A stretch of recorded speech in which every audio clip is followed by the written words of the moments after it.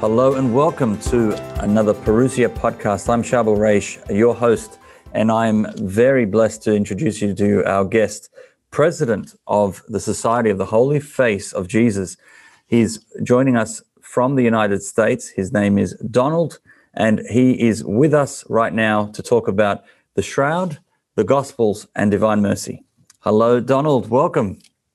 Hello, Shabal. Thank you for inviting me on the show. It is a real pleasure to be here. The pleasure is mine, all mine. I'm learning more and more about your apostolate and what you're doing with the Holy Face of Jesus apostolate. And maybe very briefly, those who don't know who you are, maybe you can just introduce us very briefly about this and what you're the president of the Society of the Holy Face. What is that and exactly, and when did you found that? Okay. I'm the president of the Society of the Holy Face of Jesus. That's an organization that promotes the devotion to the Holy Face. We sanction prayer groups and holy hours of reparation. I did not found that, but I took it over. Okay. A little bit of a history there. I'm also a member of the Confraternity of the Passion. That's the Third Order Dominican, Third Order Franciscan, but we're associated with the Passionist Order. I took a vow to promote the Passion of Jesus. I also took a vow to promote the Holy Shroud of Jesus. Now, in my life, I was very, very fortunate. I renewed my vow to promote the Holy Shroud of Jesus on the Holy Shroud. And wow. I renewed my vow in Rome to promote the Passion of Jesus on the body of St. Paul of the Cross, who was the founder of the Passionist Order. So God was good to me. How it started for me at a very young age, 8 years old. I don't know if you've seen any of my videos, but that's how it started. I used to go to the Passionist Monastery, and my brothers and my father, and we used to help make rosary beads. And one Passionist priest who we're very close with, one night he looks at me, I'm 9 years old, and he motions for me to come over to him. So I said, "Yes, Father, what is it?" So he says, "Donald, every day of your life, pray the sorrowful mysteries of the Rosary. I feel compelled to tell you this." And I looked up at Father, and I said, "Father, the whole Rosary? Every day?" Yeah, now he knew this was coming from an 8-year-old. Yes. So it says, "Donald, every day of your life, pray the 5th decade, the crucifixion of Jesus." Now, I have to tell you, I have. Since that day to this day, no matter, I could be in a restaurant, at a baseball game, no matter where I am, I just mentally say that 5th decade. So that pretty much united me, instilled in me a passion for the Passion of Jesus. My knowledge of the Holy Shroud came from my love for the Passion. I was studying the Passion of Jesus at a very young age. So my second spiritual director, when I was 12, 13, gave me my first book on the Holy Shroud, a doctor at Calvary. And that's what started me. He knew I loved the Passion of Jesus. He said, "This will help you in your studies of the Passion." At a very young age, I knew every nook and cranny of the Holy Shroud, every scourge mark, wounds. And wow. So I would go over this with all the priests, and over my life, I acquired a lot of materials. The Holy Face devotion, maybe we'll do another show, because I am going to introduce you to a miraculous image, an image that actually shed blood in Italy in 1950. It was studied in 1975. The blood type was blood type A, or is blood type AB, the same as the blood type on the Holy Shroud. I was very excited when I got the results. Wow. And the same as the blood type on the Holy Sudarium, which would be another burial cloth mentioned in the Gospels, and the same blood type as many Eucharistic miracles. Yes. So I was very excited about that. But that might be another show, because my amazing. The society has to do with the migration of that image, how it arrived in America, the individuals that brought it, who died and left it to me, and that's how I took over the organization. But that Charbel would probably be maybe the next show or another show, because that would be a little lengthy. But this has been my whole life, and basically, many scientists have scientifically studied the Holy Shroud. And that's good. That's a good thing. The church encourages the scientific study of the Holy Shroud. But, there does come a time, when we really have to say to ourselves, enough is enough. Either we do accept that this is Jesus's image in that burial shroud or not, and that's okay. But if we do accept that is Jesus's image in that burial cloth, well, now we have to start looking at, why is it here? You see, not so much what made the image, but why the image. God does not make mistakes. That image is no accidental byproduct of the resurrection. And it's the resurrection that made that image. There's a divine purpose for it. And this is what I spent my life going over and through very careful spiritual direction, through passions. And we're going to touch on a lot of this, Yeah, absolutely. How exciting. That is great to get a bit of background, that it's been a part of your life for most of your life from such a young age. What a blessing and a gift to be sort of handpicked right there as a young child. And now to do that, the shroud, of course, and many of the viewers know it is personal to me, because I saw it for the first time on the door of a tabernacle when I was praying to our Lord, asking him if he wanted me to be a Christian or a Muslim. This was at a crossroads in my life. And that image of the shroud appeared, and I'd never seen that image before. And that became real personal to me. And when I discovered this was the burial cloth of Jesus and how he got there, it just blew my mind. And if people want to know the scientific side of it, Father Robert Spitzer has done a great thing there. But what I'm keen with your angle is, let's go now into why the shroud. So do you mind, the Gospels and the shroud, what is the connection? And let's learn about this beautiful artifact. You touched on one very key. You mentioned you were deciding whether to be Christian or Muslim. Yes. When we, well, not we, but the church looks at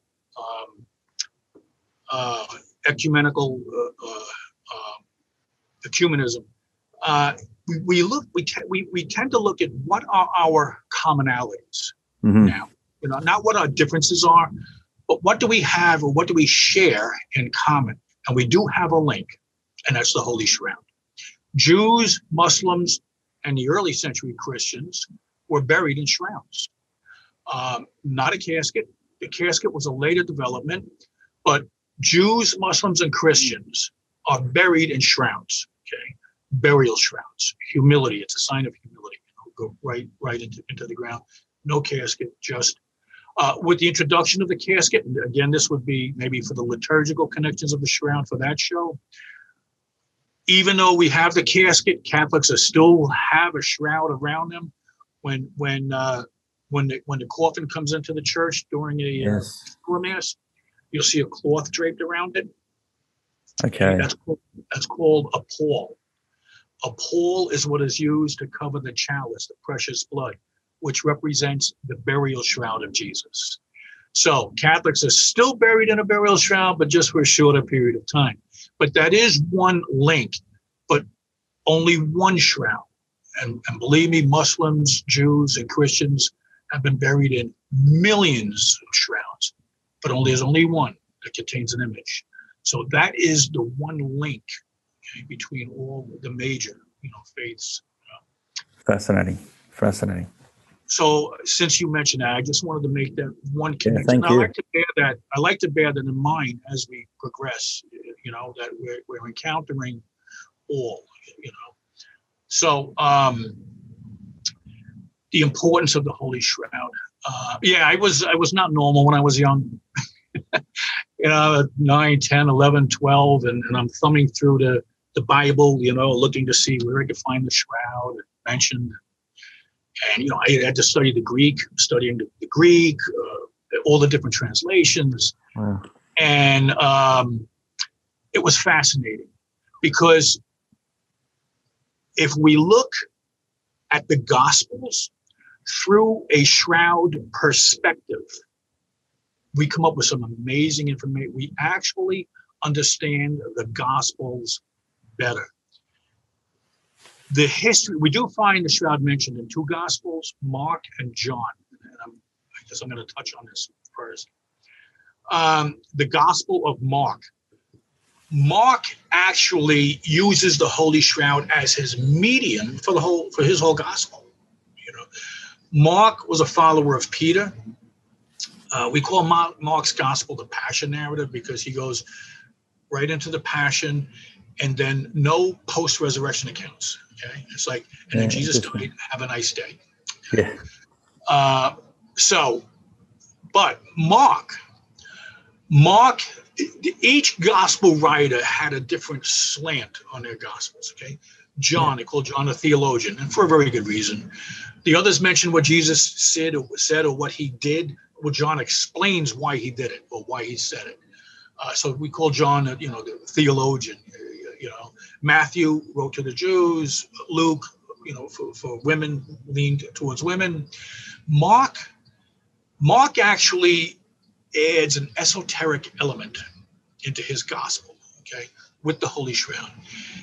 If you read the resurrection accounts, this is one of the where people say, oh, there's discrepancies in the Gospels, and there are, but it's not really that important and not to focus on that. But if you look at the resurrection accounts, all four Gospels have four different resurrection accounts. Mm-hmm. One has nobody there. One has an angel sitting on a rock outside. One has two angels inside, one at the head, one at the foot of the sepulcher. And one has a young man. That's Mark's gospel. Now, this is what's important. If we read Mark's gospel, we read when the soldiers come to arrest Jesus in the garden. Okay? And you might recall this. There's a certain young man wrapped in a burial shroud. Now, in Greek, it's neonaskis, okay, which means a certain young man, a certain youth. The guards grab the shroud. They grab the youth, and the shroud pulls away, and he runs away naked. Are you familiar with this? This is in Mark's gospel. There'll be listeners here that will know this story. Yeah. Now we look at that and we say, what? Why is that here? The focus is on the arrest of Jesus. Why are they mentioning this individual wrapped in a burial shroud? They grab the shroud comes off, and he runs away naked. Well, when we read Mark's gospel, Mark leans towards textiles, okay, the rending, the high priest rending of the garment, the transfiguration, the dazzling white robes. He leans very heavily on textiles and meanings. Mark has a youth. Okay, what Mark is telling us is that we, like Jesus, we have to die to ourselves, wrap ourselves in the burial shroud, die to our sinfulness. And on the day of the resurrection, we will raise with Jesus, now in a dazzling white robe. You see, Mark has a certain young man in the garden in a burial shroud and a certain young man in the resurrection, but now in a dazzling white robe.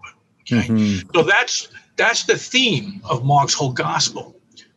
Dying to ourselves and then rising with Jesus. Okay, the same youth, no angels in the sepulcher, the same youth. The history of the shroud actually begins in the Gospels. Now, in particular, John 20, the empty tomb narrative, or the narrative of the resurrection. That reading with John and the women go to the tomb. We're going to look at Mark's gospel or Matthew's gospel for a minute to find out why the women go to the tomb.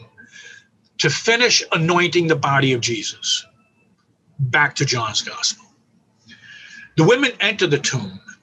They don't find the body, and they run to the apostles, and that's what they tell them. Somebody took the body of our Lord, and we don't know what they did with him. Now, are you familiar with this reading? Yes, absolutely. Okay, no, and it's good because we're going to hear this reading on Easter. We hear it every Easter. Okay, but when we look at it through a shroud perspective, we're going to have a better understanding of what this means. So the women go to the tomb to finish anointing the body of Jesus. They don't find the body, and they run to the apostles, and that's exactly what they tell the apostles. Somebody took the body. The gospel then tells us that Peter and John go running to the tomb. Now, John, being younger, arrives at the tomb first. We know the tomb was low. The Gospels tell us that John stooped down and looked in and saw the burial linens lying. Yes. Then he bothers to tell us, but I did not go in. Now, he's telling us this for a very good reason. He wants us to know that he did not tamper with anything. He waited outside. He waited for Peter, the first authority figure, the first pope, to enter before him. The Gospels tell us that then Peter arrived at the tomb, and Peter entered the tomb and saw the burial linens lying, and the napkin or holy sudarium that wrapped around the face of Jesus, not with the rest of the burial cloths, but still in its folds in a place by itself. That actually brings us to the message of the Holy Shroud, which I'll explain later. Yeah. But neither Peter nor John ever mentioned about not finding the body of Jesus. They bring our full attention to the burial shroud, but for a very good reason. So then the Gospels tell us that then John entered the tomb, and John saw and he believed. Well, what did John say? And what did John believe? Well, we know the theme of John's gospel. He tells us, these things were written so you will come to know that Jesus is the Son of God. So we know that's the conclusion that John came to at that moment in the sepulcher. It was that Jesus was the Son of God. It was not the resurrection. The very next sentence tells us, as of yet, they did not have the understanding that Jesus had to resurrect. It was that Jesus was the Son of God. Now, in order for a very devout Jew to come to that kind of conclusion that a man is the Son of God, well, he must have seen something awesome. And of course, we believe it was the image on the cloth. Peter was not affected. The Gospels don't tell us that Peter was affected. And this makes perfect sense. We have to remember that Peter deserted Jesus. Peter was not at the burial of Jesus. John was. John helped place Jesus's body in that burial shroud. John knew what Jesus looked like in death. John knew that that image was Jesus. So therefore, John was converted at that moment in the sepulcher. That's a great detail, what you're saying, because I think all my life I've read that gospel and that's just past me. You think of the cloths that are there, and that just proves that, he's left. Someone's taken him or he's not there. But we forget that cloth was actually the shroud and the image was on there. Wow. And for a reason. Yes. So now let's fast forward a little bit to Acts of the Apostles. Acts 2, actually. Let's go to Acts 1. When Jesus appears in the upper room, he appears to his disciples by many proofs after his passion. Okay? Now, it doesn't say his resurrection. He proved himself alive by many proofs after his passion. What did Jesus have that showed he had a passion? Well, he had his burial shroud. Jesus, now we have to understand what's happening here, we really have to take our 21st century Christian hats off and put on our first century Jewish hats to understand what's going on here. We have to look at Jesus as a first century Jew and a man, okay? Now, Jesus, of course, was supernatural, but for this, to understanding, we have to look at Jesus, the man. Jesus knew that he was sending his disciples to other men, okay, that had no idea that anyone was going to raise from the dead. Now, it's not the resurrection that made Jesus or gave Jesus the title Messiah. What I'm getting at here is that Peter in the upper room, you might remember Pentecost. Right? Yes, absolutely. At Pentecost, the Holy Spirit descends upon the apostles, right? And Peter stood up and he addresses those that were gathered there, right? And he says, brothers, you know we had David. Now, David, Peter's mentioning David for a reason, because in the Midrash, which is the equivalent of a Catholic catechism, the Jewish faith, the Old Testament rabbis taught that David was to be the Messiah. Okay, so that was their belief. Now, Peter, in Acts of the Apostles here at Pentecost, is telling the Jews that were gathered there, we're wrong. We're under a false pretense. It's wrong in our thinking. David spoke in the singular. I, me, you will not allow me to experience death or corruption. So Jewish rabbis in the Old Testament thought David was to be the Messiah, okay, because he spoke in the singular. Now, Peter addresses those gathered at Pentecost, and he says, brothers, we had David. David died, and his tomb is with us this day. And the translations that say his bones are with us, meaning he experienced corruption. That's the key word, not resurrection, corruption. The body corrupted, okay? So, but this Jesus, because he said of David, you will not abandon my soul to the netherworld, nor will you allow your Holy One to see corruption. Right? That's Psalm 16:10. That was Peter's argument. Peter's only argument to prove Jesus rose from the dead. What did he have to show that? The burial shroud. In the shroud, we see flesh, we see bones. There is no sign of putrefaction. Okay. If Jesus died and putrefaction set in, the body started to corrupt, and Jesus came back to life, we don't have a resurrection.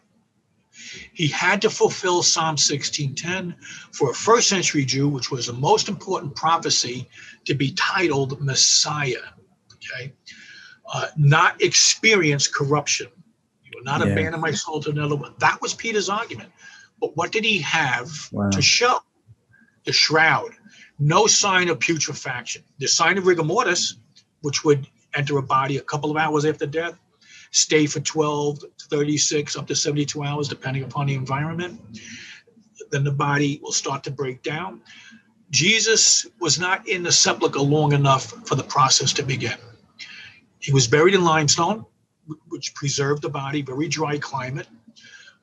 Jesus was in the sepulcher for less than 40 hours. Yes. You know, the new day for the Jew begins at sunset, the appearance of the third star. Okay. So Jesus stayed on his cross. We know he died at 3 o'clock in the afternoon. There was an eclipse. It got dark. They had to get the bodies down.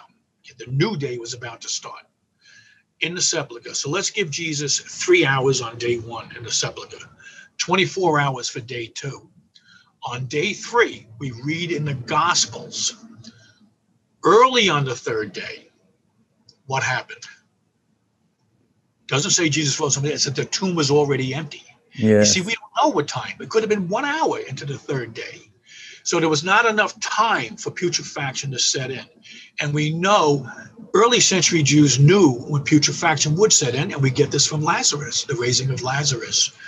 When Jesus raised Lazarus, he said, unbind him, take his face cloth off. Now, before he raised Lazarus, Lazarus' sister Martha said, Jesus, maybe you better not raise him because he's been dead 4 days now, and by now he stinks.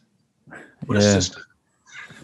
Meaning, and what John's revealing here is that after 3 days, this is why Jesus had to raise in 3 days. After 3 days, the body breaks down. No resurrection. So there's not enough time for putrefaction to set in with Jesus. This is why he had to raise in 3 days. How did he prove it? Was through his holy shroud that had no sign of putrefaction. Peter showed the people, and 3,000 were converted that day. But this is how important. Now, by the way, Paul uses the same argument in Acts 13:33. Paul is addressing the Jews in the synagogue, and that he raised him from the dead, never to return to corruption. He declared this way, I shall give you the benefits assured to David, That is why he says in another psalm, you will not allow your Holy One to see corruption. Do you see the focus? Corruption. Right. Corruption. Yes. They were not focusing, yes, on the resurrection, but it's the body didn't experience corruption. That is what made Jesus Messiah. That gave him the title Messiah. That's a great point. Yeah. Thank you for reminding us of that. So that was in Psalm, what Psalm was that again? 16:10? 16:10, yeah. So Peter tells the people of Pentecost, he tells the Jews gathered, it's not David, but because David was a prophet, he was speaking of Jesus. It's Jesus's body that will not corrupt, you know. So he will not abandon his soul to the nether world, because Jesus did descend to the nether world. Yes. And his body did not corrupt. So that's what Jesus had to fulfill. So that link, Muslim, Jew, Christian, the burial shroud, only Jesus fulfills the most important first century prophecy to be titled Messiah and to fulfill Psalm 16:10. Peter and 3,000 were converted that day. Paul, that's the only argument. The only argument was that the body did not corrupt. So that's how important the shroud is, you know, in the development, you know, of Catholicism, you know. So, you know, when all were one. But we know, if we look back, and I have no problem with this, that there is a gospel, actually, you know, that Gospel of the Hebrews. I don't know if you've ever heard of this, the Gospel of the Hebrews. Gospel, no, the letters of the Hebrews, but not the Gospel of the Hebrews. Okay. The Gospel of the Hebrews, it's not included in the canon as it's structured today. But the Christians in Jerusalem in the first century only read from the Gospel of the Hebrews. Every early church father translated the Gospel of the Hebrews. We do not have the full texts. We have segments. And there's one segment that actually tells us, upon his resurrection, Jesus gave his burial shroud to the servant of the high priest. Now, Charbel, no matter if it's canonized or not, no Jew would mention that he had a bloody burial cloth. They would be defiled. Yes. You cannot touch a bloody burial cloth. The woman with the flow of blood, she knew she couldn't touch someone. So you would not publicize this, is what I'm getting at. And yet this gospel tells us that Jesus gave his burial shroud to the servant of the high priest, who could have been Peter or could have been the servant of the high priest, Malchus. You know? Wow. So, are you familiar with Malchus? No. Okay, Malchus was the servant of the high priest. He's the one that Peter cut his ear off. Ah, yes. Okay. Yes. Malchus. So this gets a little deep, you know. Malchus's nickname outside of the Gospels was Ear. Okay. Caiaphas said to Malchus, basically, you are my ear, boy. Go around the city and follow Jesus and report back to me and let me know everything he says and everything he does. He was Caiaphas's ear. Peter cut that ear off. Jesus' very last miracle before his passion was the restoration of Malchus's ear. Okay. Yes. So we feel Malchus was converted because he did not give up Peter. You know, when Peter followed, when they arrested Jesus, yes. Peter sat around a courtyard, and 3 people accused Peter of being one of his followers. And the third one was a cousin of Malchus, but it was not Malchus. You know, so we feel Malchus was converted. And in the first century, he would have been with James. So Jesus giving his burial shroud to either Malchus or to Peter, doesn't matter, you know. But it did. When we do the holy face, we're gonna follow the shroud, how it made its way and became the holy face of Jesus. Yeah, beautiful. Looking forward to that. St. Jude the Apostle.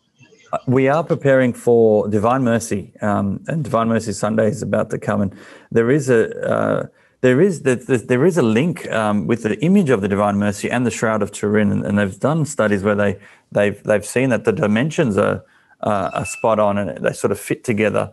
So there's no coincidence here, is there? Well. In fact, I've done that myself. I posted it on YouTube about 15 years ago. So, and I've seen many variations of it. Okay.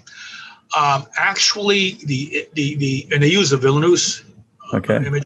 Now, there's only one miraculous image. By the way, even the Holy Face, a lot of people believe the one on Mount Pello is the real Holy Face, the veil of Veronica. Personally, I don't. I think the one in the Vatican is. There's 3 different veils of Veronica in 3 different churches. Oh, okay. The one in the Vatican contains no image, just a mass of blood. I believe that's the original veil of Veronica. Veronica means true image, true likeness, icon. When we talk about the Holy Face, we'll get into that. But I digress here. In fact, where were we? Yeah, so Divine Mercy, I'd like to see if there is a link in... Divine Mercy, the Villainous image, only the shroud was made by God himself. Mm-hmm. Okay. The Divine Mercy image was not a miraculous image.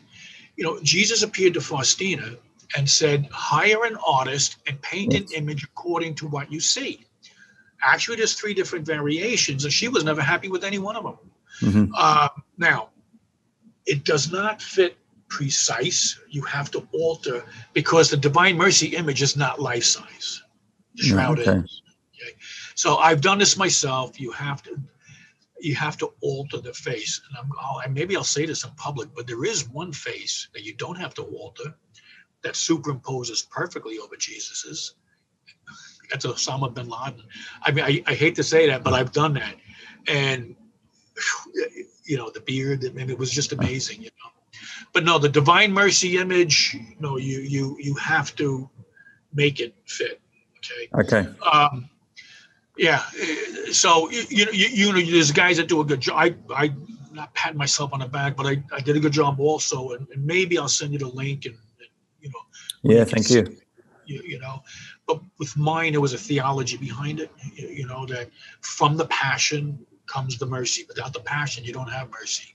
So the Divine Mercy image comes out of the passion, and then from the rays from the heart come out and grow and grow and grow and get a blinding white. Mm. The logic is it grabs the soul and brings it back, because then I have the rays come back into the heart, and then Divine Mercy image back into the shroud, into the passion.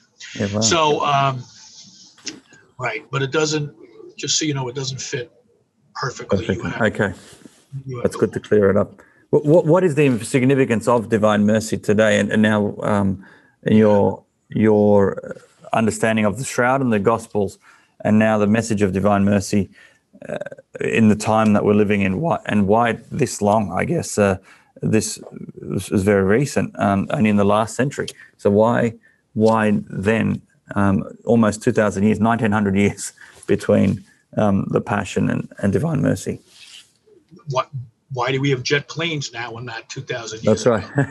It's and it's fascinating, but God in his time, when we get into the Passion, I'm going to unfold where in the Bible God reveals certain things. Okay, God does not reveal all at once. He could not reveal his plan for our redemption, or the devil never would have persuaded the high priest to have Jesus put to death. He would have told him, keep him alive, don't kill him, So God is a hidden God, but over time, we see in hindsight the significance of certain things and different revelations, But with Divine Mercy, I don't know, how much time do we have left? We've got about 10 minutes or so. Yeah. Okay. So with Divine Mercy, the connection, with the Passion, which is revealed in the Holy Shroud, okay, and Divine Mercy, and we're coming up, to Divine Mercy Sunday,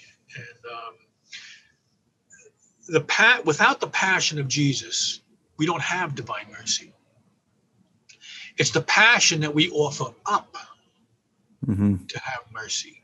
For the sake of your sorrowful passion, have mercy on us and on the whole world. And many proponents of Divine Mercy, focus on the chaplet, and that's fine, yes. But there is a lot more to it. The 3 o'clock hour is the hour of great mercy. And Jesus said to Faustina, he told her this, the 3 o'clock hour is the hour of great mercy. Anything you ask will be given you. if only for a moment. You see, there's a but. Okay. And this is what people forget. Not intentionally, but if only for a moment you contemplate my passion. Okay. So without the contemplation of the passion, you see, even with Divine Mercy Sunday, there's plenary indulgence, Yes. but there's obligations to fulfill. Yes. Prayer for the Pope, confession, Mass, a Divine Mercy prayer. Otherwise, you don't gain the indulgence. So there's always, if you can call it, strings attached. God is a give and take God. He works with his creation, But if God asks us, or Jesus asks us, to contemplate his passion. So this is something that's very, very important. It's not like we just go in and say, hey, it's Divine Mercy Sunday. Let's just say the chaplain. Let's contemplate the passion and then let it lead us into the mercy. Because then when we immerse ourselves in the passion, it prepares us for the mercy, to ask for the mercy. Okay? So the passion is very important. Now, the 3 o'clock hour. Why 3 o'clock? And this is, again, the connection with the passion. Why 3 o'clock? And everybody knows it's because that's the hour that Jesus died. Yes. So, let's take it a step further. Why did Jesus die at 3 o'clock? It's because that's the time Adam sinned. Now, how do we know this? Well, we can look at Genesis. In Genesis, and I forget the exact paragraph, but Genesis tells us that when Adam sinned, God went looking for Adam in the garden during the breezy time of the day. Now, if a Catholic priest calls a Jewish rabbi in the Middle East, the priest would say, well, how do you know Adam sinned at 3 o'clock? Well, he would say, well, that's easy. He says, because in the first century, you didn't say 9 in the morning. You did during Jesus's time, but not during the time of Genesis. It was the heat of the day, the light of the day, the dark of the day, the breezy time of the day. That's 3 o'clock. Interesting. Any rabbi in the Middle East knows this. That's when the breeze comes in off the sea in Palestine. Okay, that's fascinating. Even in our Gospels, if you read the footnotes in the New American Version, you'll see one of the scholars was scholarly enough to put mid-afternoon. Okay? The breezy time of the day is mid-afternoon. So you'll actually see that in the footnotes. I was amazed when I saw that. Yeah, absolutely. But how significant. Well, it's very significant because God has a very distinct, he follows a plan. He's very distinct. So when you mention why 2,000 years, it's in God's hands. It's there's a very distinct plan that God unfolds, So that's the 3 o'clock hour. Now, there is something else very important, very important. You see, Jesus, when he appeared to Faustina, he wanted Faustina to do something else. Okay? He said to Faustina, prepare the world for my second coming. Okay? Prepare the world for my final coming, as it is in the biography. Now, I don't know if you're familiar with that. Many of those who know Faustina's diary will know exactly what I'm talking about. Prepare the world for my second coming. Many people forget that. But it is important, So yes, the chaplain, yes, let's save souls, okay? But we have to prepare the world for the second coming of Jesus.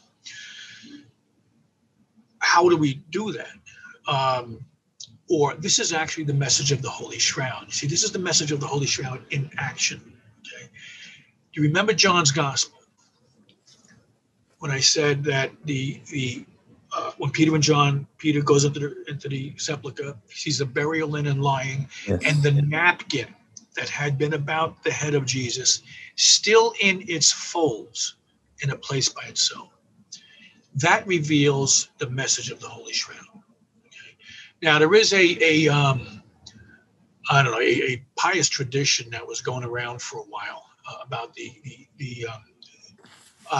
Jewish master and the servant. See, any Jewish master or servant would understand, any first century Jew would understand the message that John's revealing here. Okay, John in his gospel is telling, he's actually writing to first century Jews. He didn't know we would be reading this 2,000 years later. So he's revealing there and then, that, listen, the napkin was still in its folds, my brothers and sisters. See, that's very significant. Because what that means is any first century Jew would know the tradition of the master and the servant. When the master's at meal and he has to get up to go somewhere, but he knows he's coming back, he leaves his napkin still in its folds. That sends the message to the servant, don't disturb anything because I'm coming back. When you are finished with your meal, you crinkle your napkin up and place it on the plate, okay, physically on the plate. That sends the message to the servant that I'm finished. Take everything away. Okay? John in his gospel is telling us the napkin, and that's the translation, the Sudarium, the napkin, was still in its folds. Okay? Wow. The message, I'm coming back. And what a message that is. That's the message, God's message to the world of the Holy Shroud. Our Catholic Catechism tells us that the shroud prepared the disciples to encounter the risen Christ. Okay? So it's all there. But that's the message. No great revelation to any mystic, no great revelation to Don Knows. This is all Bible. Yeah, that's fantastic. It's all there, and it's all church teaching. Love it. Unfortunately, we tend to get away from traditions a lot. That's true. Thank you. God gives us something to pull us back. And in today's day and age, is when we talk about the Holy Face, God presents us with something. So why 2,000 years? Maybe he had to wait this time, and now the shroud became popular. When we talk about the Holy Face, I'm going to tell you why the Holy Face of the shroud became popular. Yeah, fantastic. I don't know how much time we have left, but we are out of time for today. But I'd love to get you back on again as we build up, because I do want to talk about the Holy Face as well, and then we're going to touch on the Passion as well. I mean, I think that's going to be very important. And so we're going to need a few more sessions together. So love to get you back on. But any final thoughts here as we wrap up? Just to sort of close this, we're talking about the Shroud, the Gospels, and Divine Mercy. Any final thoughts as we close? Yeah, final thoughts, yes. In fact, John Paul II, asked to evangelize the world with the Holy Shroud. So, there are certain individuals that take up that cause, But come to recognize Jesus and his shroud. Muslims, Jews, and again, no pressing, but that is our link. And it's more as we go further. There is more link with the liturgical connections with the Holy Shroud. But that would be my final thought. Come to recognize Jesus in his passion. And we come to recognize what's happening in the world today. And in the later episode, we're going to see what that remedy is. God gives us the remedy. But he is asking us to prepare for the second coming. In another show, we'll discuss how we do that. Yeah, praise be to God. Thank you so much for being with us, Donald. And just, I think it's just whetting the appetite. People are just now learning just a little bit about where we're heading with this. I'm super excited to see more developments in shows to come. If anyone wants to get familiar with what you're doing, where can they go? Is there somewhere online that they could search to learn more about what you're doing? Yeah, well, actually, they would have to call my cell phone number. I had websites that I had taken down. I was getting flooded. Yeah. I couldn't handle it all. I was doing presentations and in any event. I'll give you my cell phone number. That's perfectly fine. Anybody has a question. I don't know if we have a question and answer segment here for future shows, but we will. Yes. Okay, because if anybody formulates questions, writes them, and maybe submit questions. But again, there is a lot more. My phone number is 631 area code 275-8487. I have a YouTube channel, but I have to edit some. If you do a search on my name on YouTube, Donald Knows, Holy Shroud, you'll see some of my videos. Fantastic. Okay. Well, at the very least, we'll do that. And we're going to do a lot more together here. So this is only the beginning. Thank you so much again for joining us. I want to thank everyone else for joining us on this special Parousia podcast. I'm Sharbel Raish, your host. And until next time, God bless. Don't forget Divine Mercy Sunday coming up. God bless you.